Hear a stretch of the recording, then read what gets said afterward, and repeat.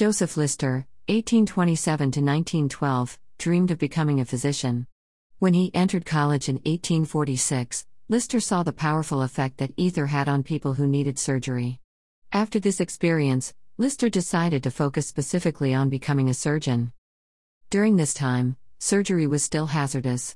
Progress was being made in regards to the problems of pain during surgery. However, the main concern now was with an infection after surgery. Lister removed a simple mole from a man's face before his wedding only to have the man die from an infection. This led Lister to question the benefits of surgery if death by infection was the result. Infections. Infection at this time had reached almost epidemic proportions. Anywhere from 40 to 80% of surgery patients died from infections. Infections were so bad that one hospital was threatened with being burned to the ground if things did not improve. Many doctors still believed Galen that infection was good. They even went so far as to encourage the development of pus, a sign of infection. Lister was seeking a solution, and he received insights from treating broken bones. Broken bones are either simple or compound. Simple fractures are broken bones that do not break through the skin. Compound fractures are broken bones that pierce the skin.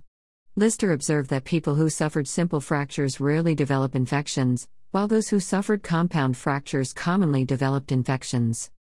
Lister suspected that simple compound fractures lead to infection because the broken bones are exposed to germs in the air.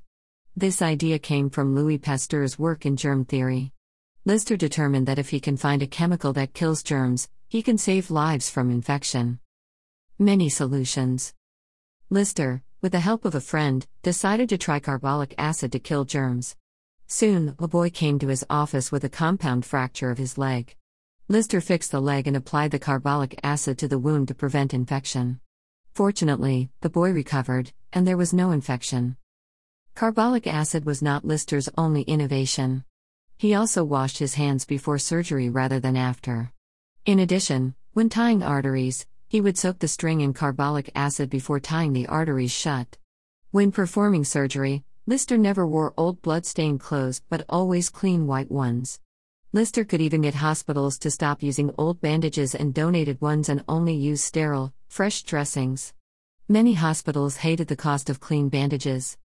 Lister's success at reducing infections was so impressive that many doctors thought he was lying. In the hospital with a fatality rate of 80%, when they adopted Lister's method, they reduced the death rate to 0.5%. This naturally saved the hospital from being burned to the ground. One innovation that was made was boiling surgical tools rather than dipping them in carbolic acid. Lister tried this and stated that it didn't matter as much the method as long as the germs were killed. Regardless, Lister's methods created a new form of surgery called antiseptic surgery. Carbolic acid was terrific, but it still had problems. For example, it was harsh on the skin even though it was a mild acid. Chemists came up with new solutions. Joseph Lawrence developed one antiseptic that killed germs without harming human flesh. He named it Listerine in honor of Joseph Lister. Conclusion. Lister is considered by many to be one of the most excellent surgeons of all time. His contributions lay in his revolutionary insight into saving human life in a reasonable, cost-effective way. His impact is still felt to this day whenever someone has to face the stress of surgery.